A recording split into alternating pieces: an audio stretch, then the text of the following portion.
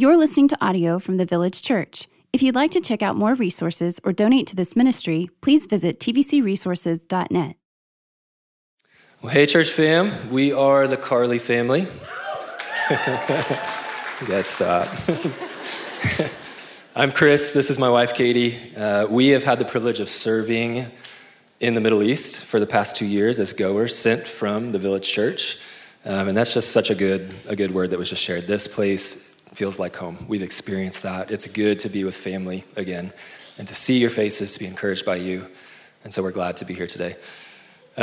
We have had the privilege also of getting to see God do really incredible things in our time overseas. And we would love an opportunity to share some of those things with you. And so next Sunday, we're going to be having an information gathering. It was supposed to be today. If you guys were planning to come today, I apologize. Scheduling conflicts, we're going to move it to next Sunday, June 12th at 2 p.m. in Suite 165.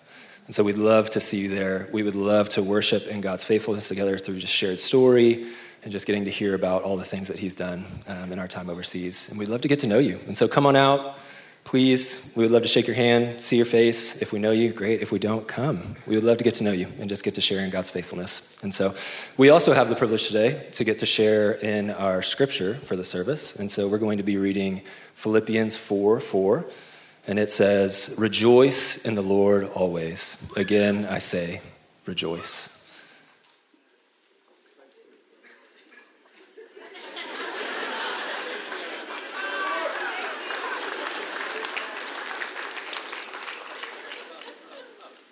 If you're watching at home, he said, "This is the word of the Lord." And then we said, "Thanks be to God." So, hey, it's good to see you guys. So the Carleys and then the Beards were in here the last service, and then the Boblets on we just have men and women all over the world right now heralding the good news of the gospel. And that Carly, I don't know if you know the Carly, some of you do, obviously, by the screams. They have these 3 beautiful little blonde girls and another one on the way. And man, if I don't know what when you think about a missionary, you think about who goes to the ends of the earth. I don't know what type of person kind of pops into your mind. But the fruitfulness that has been born of that family in what almost everybody in this room would consider to be one of the darker places on the planet has been nothing short of stunning.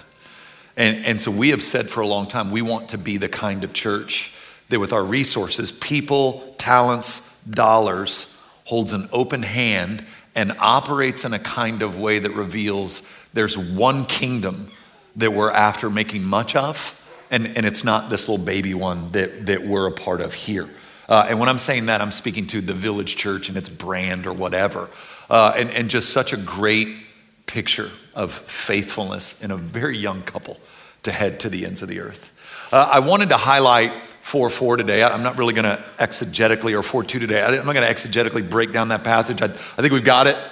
Rejoice in the Lord always. Again, I say rejoice. I don't think I need to do a lot of deep work there, but I do want to set it in its context, and I want to set it in its context, and I want to tell you what we're trying to do, and then I'm going to be done in 12 to 15 minutes. In chapter 1, the Apostle Paul, from prison, says that me being in prison is actually working out for the gain of the gospel. Then he goes on to say, many have told me that other teachers are preaching the gospel with wrong motives, that they're preaching the true gospel, but they're doing it so they might be made much of. They don't love the Lord from a humble heart. They love the Lord from a self-seeking heart. And then he moves over into chapter 2, and he tells the church at Philippi that there's got to stop being grumblings and quarreling among you, right? So there's a reason he's writing that, right? You don't just say that to a church. You say that to a church that's got some grumbling and some quarreling. And then you move into chapter 3, and he says, watch out for those dogs, those evildoers, those mutilators of the flesh. There was a group of Judaizers that had come from Jerusalem to Philippi, and they were telling the people, the new Christians at that church, that if they actually wanted to be Christians, they would have to become Jews first, including circumcision and obeying all the dietary laws of Judaism. And so Paul says, watch out for the dogs. They're adding to the gospel. They're deceiving. Don't listen to them. And then he starts out chapter 4, literally just a verse before this, saying, hey, ladies, there are these two women. All we know about these women is they're super influential women in this small congregation. They're powerful women, and they disagree on something.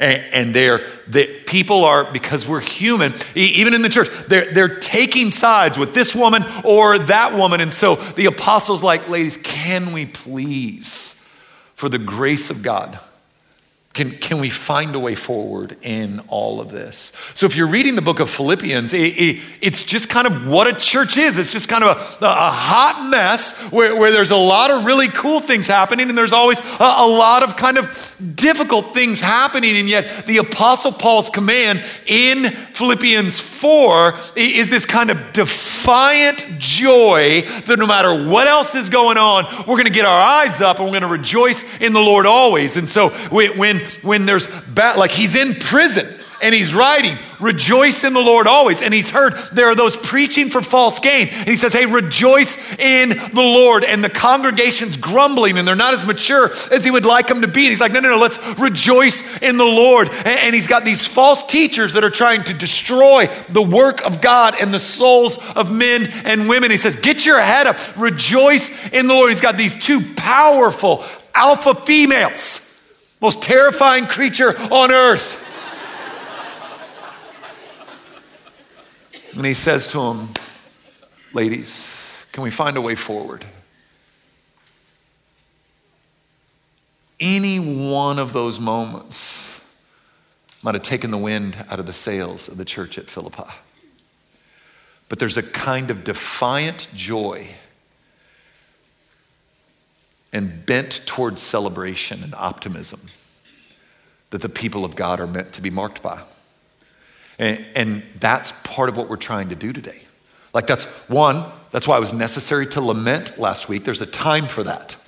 And that's why this week we're saying, but man, isn't God at work everywhere? He is. I see some of the group's crew over here. There's Justin and Mark, and I think Tori was in the 9. Maybe she's in here. I don't see her, but they built a Trello board for me. You don't need to know what that is, just a tool we use. But on that Trello board, they just dumped dozens and dozens and dozens of stories of what God's doing among us here at the Village. And man, we've seen people physically healed. In fact, not on that board, but I got a text yesterday from a prayer team member who we prayed for a 2-year-old. 2 weeks ago, tumor is about this size. Yesterday is about this size. I mean, that's just happening. It's just happening. We've seen people become Christians, and that's not even counting like the millions of acts of simple care for one another that exist in this place. Are we perfect? Oh gosh, no, we're a wreck. You get close, you'll be like, oh, it's a little nastier than I thought here. Yeah, I'm not trying to hide that from you. This is a day of saying, but in the middle of all that mess, man, in the Lord good and kind, and is he using his people? Isn't he working? Like groups are prayer walking their neighborhoods. They're inviting people into the beauty of what it means to belong to Jesus. People are being woken up out of kind of bland religious moral conservatism into living vibrant relationships with Jesus that change everything.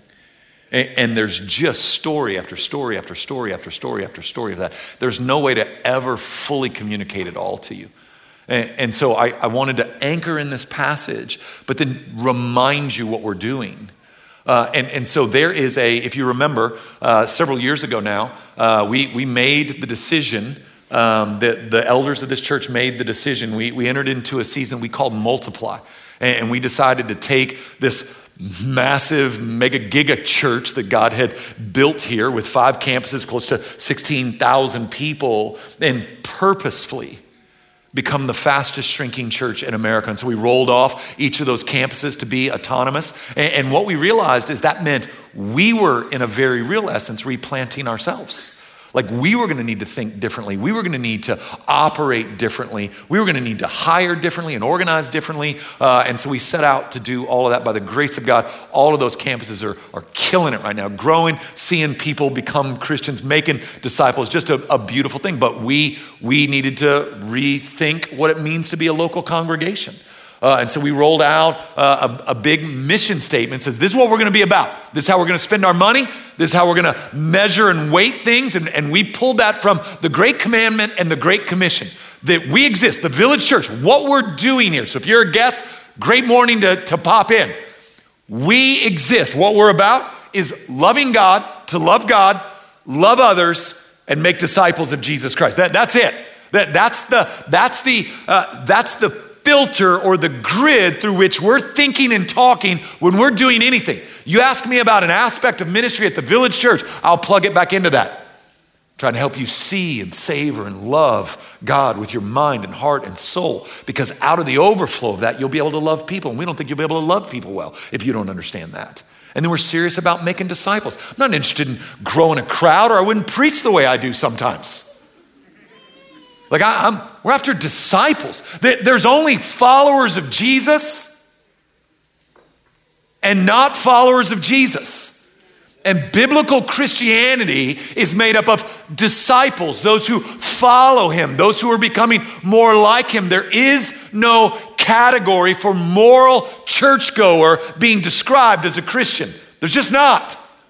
There's who has a relationship with Jesus and who, as best they can by the grace of God and the power of the Spirit, is following after him. It's messy, it's slow, but it's called discipleship. And that's what we're doing. That's what we're trying to help us all do together as a family. Love God, let's grow in that. Love others, let's grow in that. Make disciples, let's follow the best we can by the grace of God in the season of life we're in and the time we're in. We good? And so after we got that, we wrestled. There was a robust amount of praying and dialogue, is what we call it, around that statement. And then we started to dream, like, what would it look like for us to actually, like, see that happen? Like let's just kind of use our redeemed imaginations and come up with a vision of what the church could be 10 years from now. Now it's 8 years from now. This happened 2 years ago. What would happen if we kind of gave ourselves over to this? What could it look like in 2030? And then we built out a paragraph that's not scripture. It's not sacred. It's not. What it is a group of men and women that by the grace of God got together in a room under the weight of, this is why we exist. This is all we're going to do. Everything we do is feeding into loving God, feeding into loving others, and feeding into being serious about following Jesus in this season of human history. What could it look like? And we came up with a big old paragraph, and the amount of robust dialogue around this paragraph was extensive. It was about every little word. Why this? Why not that? Well, I don't like that. Well, what about this? Well, where are we going to put this? Well, wouldn't this happen if that happened? It was, for my personality type, it was a lot of fun. I think others, not so much, but it's fun. So what I want to be able to do is I just want to read this statement to you, and then I'm going to point out two things about it, and then I'm going to be done, and I'm going to make my time. Here is our 2030 vision. In 2030, this will change. The mission will never change. Not in my run with you, right? I'm 20 years in, maybe got 15, 20 left, but we're not changing that big one again. But this one will change. Mission won't, vision will. Here's what we are becoming. The 2030 vision says, we are a welcoming home to thousands of people seeking Jesus Christ and growing in the grace of the gospel. With all our efforts wholly dependent upon God, we make disciples across all ages. Every stage of life has a portion in the church. We celebrate 300 baptisms every year. We are a safe place for the broken and the suffering to come and receive hope and care. We demonstrate the ministry of presence as we rejoice with those who rejoice and mourn with those who mourn. We send disciples into their homes, into neighborhoods, into our city, and into the nations.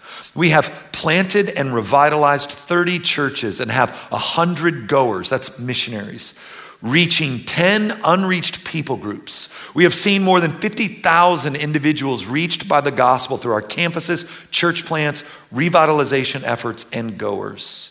We have generously resourced millions of people across the globe as we share the gifts that God has entrusted to us every day in all spaces through each season of life.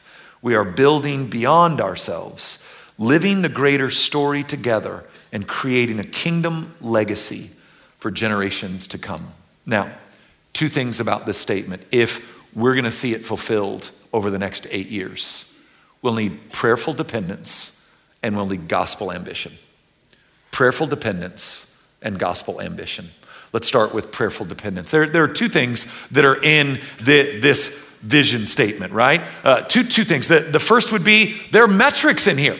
Like we set measurable goals in this. And we wanted them to be big goals that we didn't feel like we could pull off because we're good, right? So there are numbers here. And then there are, like we want to see 300 baptisms a year. That's a lot. Guys, that's 3 or 4 a Sunday. That's a lot. We want to see 30 church plants. That's not a lot. We will probably hit that in the next year or two. We should have dreamed bigger there. 100 goers. That's a lot. 100 missionaries sent out. That's a lot. 10 unreached people groups. That's a lot, and that's expensive. 50,000 individuals. Without doing something like, how many people watch the sermon? That's not how we want to count that. So we've got metrics in here, but we also have things that you can't measure and you can't pull off. We want to be a welcoming home. We want every stage of life to have a portion in the church. We want to be a safe place for the broken and suffering to receive hope and care. We want to demonstrate the ministry of presence as we mourn with those who mourn and rejoice with those who rejoice. We want to send disciples back into the world, which means we want to love you, encourage you, rebuke you, and push you and train you in a kind of way that when you go home in your neighborhood and when you head to work and when you go play where you play, you're going as a disciple of Jesus Christ, that you wouldn't be able to define your Christian life based on your hour and 10 minutes here. You got that? Now, here's why I think it's important that both of those are here under the banner in particular of prayerful dependence. The reason why I think there needs to be metrics and non-metrics is because if you just have a metrics-based vision, you could manipulate or tweak to hit those numbers, but miss the very heart of Jesus for a local church. I literally think, and again, this is all part of that robust dialogue, there are many men and women on our staff, maybe you know this, maybe you don't, who like they travel all over the place. Other churches want to hear from them, want to be trained by them, they speak at conferences, they're authors, and I mean, it's just, we are an embarrassment of riches here. It's ridiculous. Like enough so that when I'm not preaching, I know the corn's still gonna be shucked, you know what I'm saying?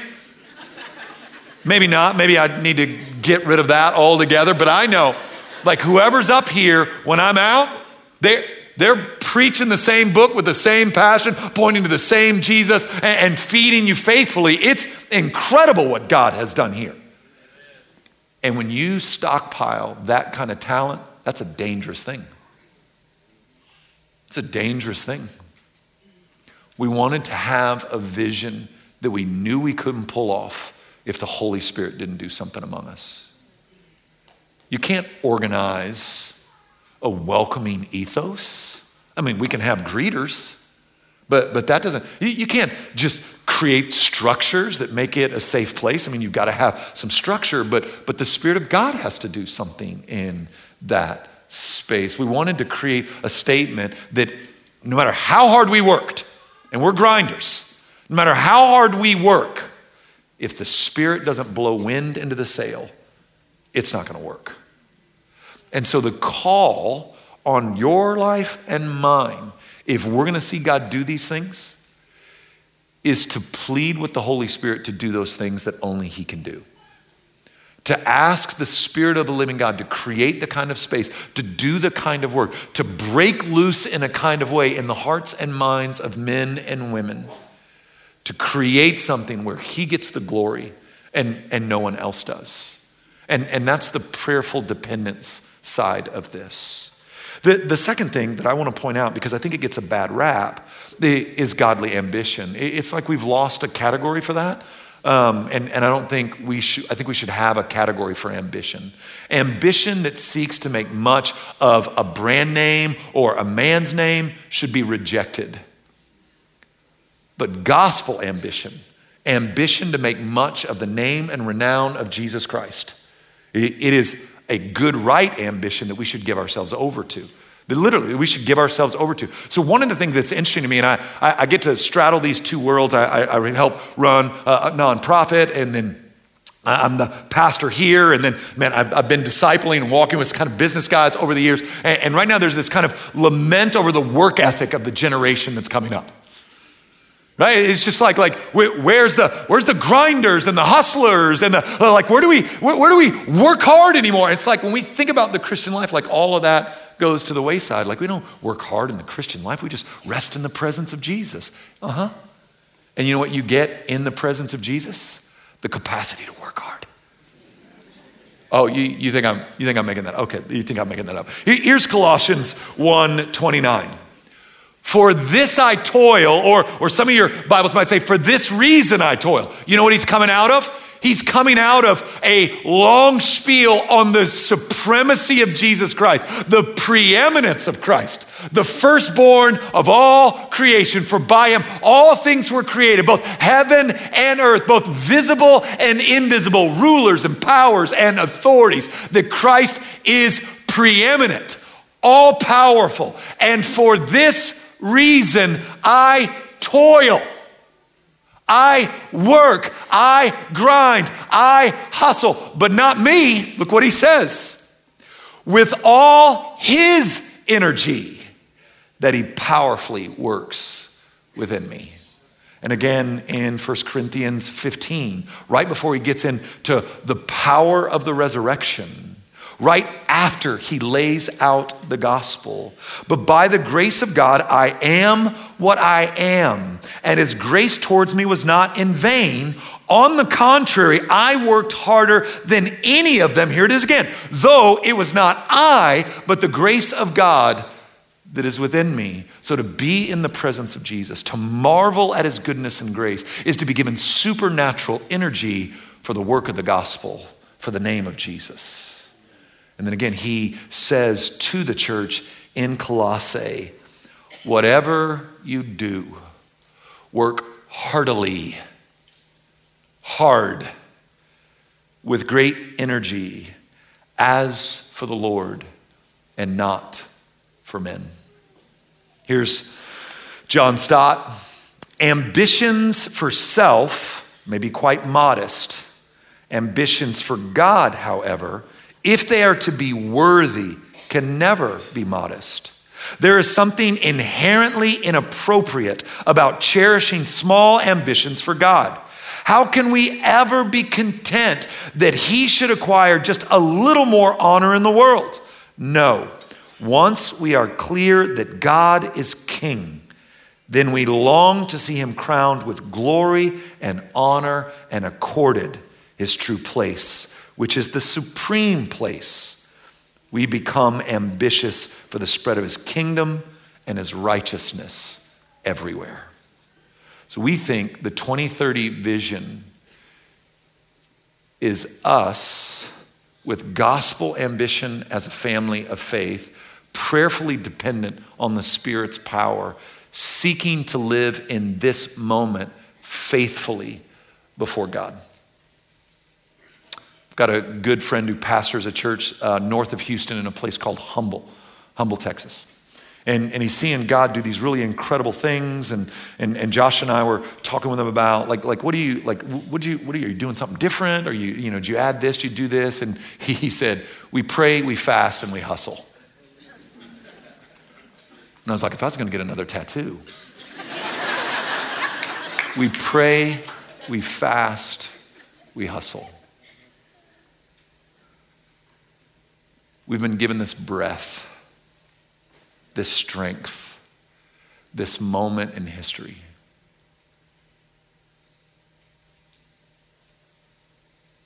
Prayerful dependence and gospel ambition. And all around us is the evidence of God's grace. Let me just show you 2 quick minutes on the stuff that God's up to among us. When I started coming to this church, the safe place for me to go was in the back of the church. And my wife would get upset because she'd want to sit towards the front. And I just thought, let's just be back here. That way I could be in church, but not be in church. Today I now sit in the very front row. And it was like everywhere I tried to hide, God would lift up where I was hiding and kind of point at me like, I can still see you, right? So thank God for opening my eyes, and thank you, church. Hi, we're the Hurtado family. And about a year ago today, Charlie lost his ability to walk and use the bathroom. Unbeknownst to us, he had a spinal tumor that was causing all these problems, and he had surgery. But through the whole thing, Charlie was able, and we were able to trust in God, and God was able to heal Charlie, and Charlie's back today. He can do all the things that he lost, but most of all, we're thankful for the fact that Charlie was able to trust in his Lord and Savior, Jesus Christ. And a few months after all this happened, Charlie was baptized and came to faith in Jesus Christ. Hey, I'm Dawson. So 5 years ago, I was very depressed and was going to commit suicide, but God stepped in and saved me from making that terrible decision. And these 5 years after have just been incredible. God has really just been in my life ever since. I was walking through a season where death and loss seemed imminent, and in that, just tidal waves of grief would come over me, and in that, I wanted to break out of it. I wanted to make it stop in some way, and just different ideas came, whether they were destructive or numbing, and didn't want to choose any of those, and so just turned to the Lord and cried out and just wailed, yelled, screamed, and just laid everything in my heart before him. And he met me every single time in those moments. About 14 years ago, I sustained a life-threatening concussion. And for the next 10 years, I was going for a lot of treatment, injections, and pain management, slurring of words. And then 4 years ago, out of the blue, like Matt Chandler says, all it takes is a phone call. Mine was a doctor's visit, but I thought it was just a follow-up. And they told me that you have a terminal brain disease. The Mayo Clinic said I didn't have much time to live. And I just prayed, Lord, if you can use me, please do. And please let me live long enough to see my grandson be born. Well, now my grandson is 4, so he's answered that prayer, and in so many ways that would take so many minutes here that he's been able to use me where I never thought he would. But it's all the Lord.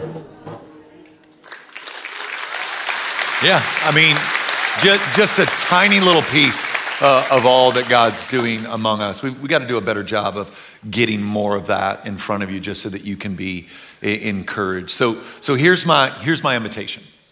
If you're a member of our family of faith already, you're in covenant with us, and I'm giving myself to you, and you're giving yourself to me in this place, in this season. I just want to remind you and invite you all the more in to what God's asked us to do and what he's asked us to be.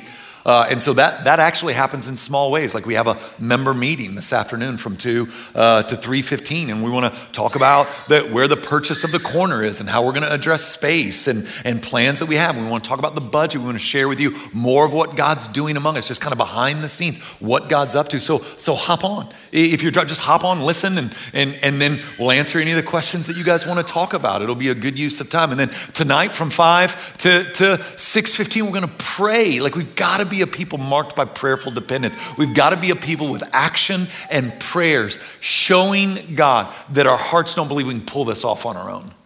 And then lastly, if you're not a member, you're just kind of been feeling us out, you're kind of trying to find a church home and not quite sure if this is your deal or not, man, immediately out. I mean, you're here, this is where we're going. This is who we are. This is what we're trying to see and pleading with God to do in our midst. But if you need even more information, then like immediately after this service today, there's a First Steps class right here in Suite 165. I just want you moving towards belonging to a family of faith. So if it's not us, praise God, there are other Bible-believing, Jesus-loving congregations, but you got to find one. Because God hasn't asked you to go to church. He's asked you to belong to one. That's not the same thing. So if it's not us, praise God. Maybe I answered that for you today. Maybe you heard things I said and you're like, nope, praise God. I mean, you got clarity. And you live in Dallas. Have all these options. But you got to make the move. So if you're family, let's double down and come deeper in. And if you're not sure, First Steps right next door. And regardless, come out and pray with us tonight. We're going to pray through some of the stuff I covered this morning. We're also going to pray for our sick. We're a reason right now. God's doing a pretty cool thing when we're praying for sick people. So whatever it is, come, let's just ask the Holy Spirit what he wants to do. There's no promises in this game. We hold everything with an open hand. But man, he's been good and kind lately. Yeah. Okay. I'm going to pray for us. We're going to stand and sing. Break bread together. Celebrate new life. And then we'll be dismissed. Father, bless these men and women. From those that are sitting in their living room to those who are in the room, praise you. Thank you. Stir us up. Remind us. Lift up our heads. There's a lot of broken stuff around us. So would you help us recognize what is true and beautiful? That's where Paul takes this in Philippians. Whatever is true and beautiful and right and good, to think on these things, to look at them, to marvel at them and rejoice in your goodness and grace. We need you. It's for your beautiful name I pray. Amen.